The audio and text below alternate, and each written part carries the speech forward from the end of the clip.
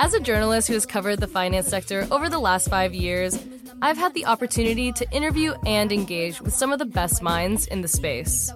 Leaving big bank earnings reports to the boring traditional media firms, I'll focus on the tech-savvy apps, digital investing platforms, challenger banks, and payment giants to drive relevant content that looks forward to disruption instead of fearing it.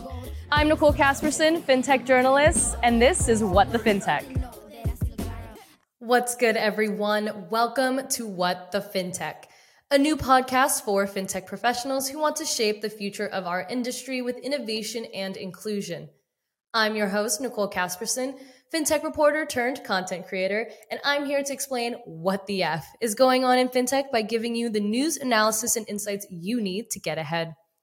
I've been a finance reporter at a number of legacy publications for the better part of 5 years, but as a young female person of color, I felt stuck telling stories mostly about the same pale, male, and stale faces that dominate this space. Now, I want to do things my own way.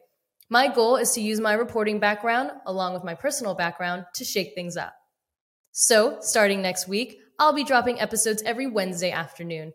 These episodes will share the news you need to stay ahead of the curve and share stories about fintech professionals who are breaking the mold.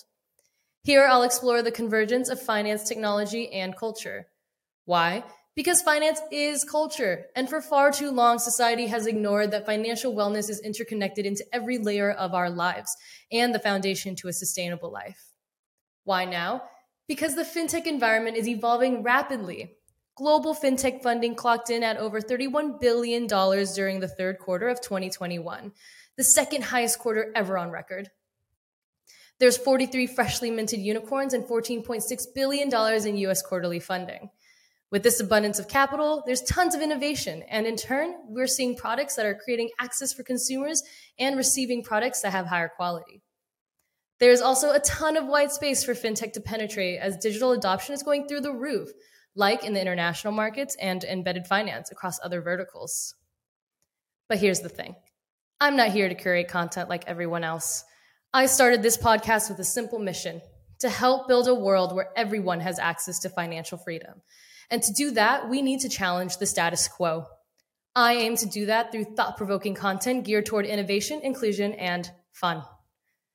I'm here to deliver authentic and entertaining news while providing exclusive access to the most innovative leaders in fintech.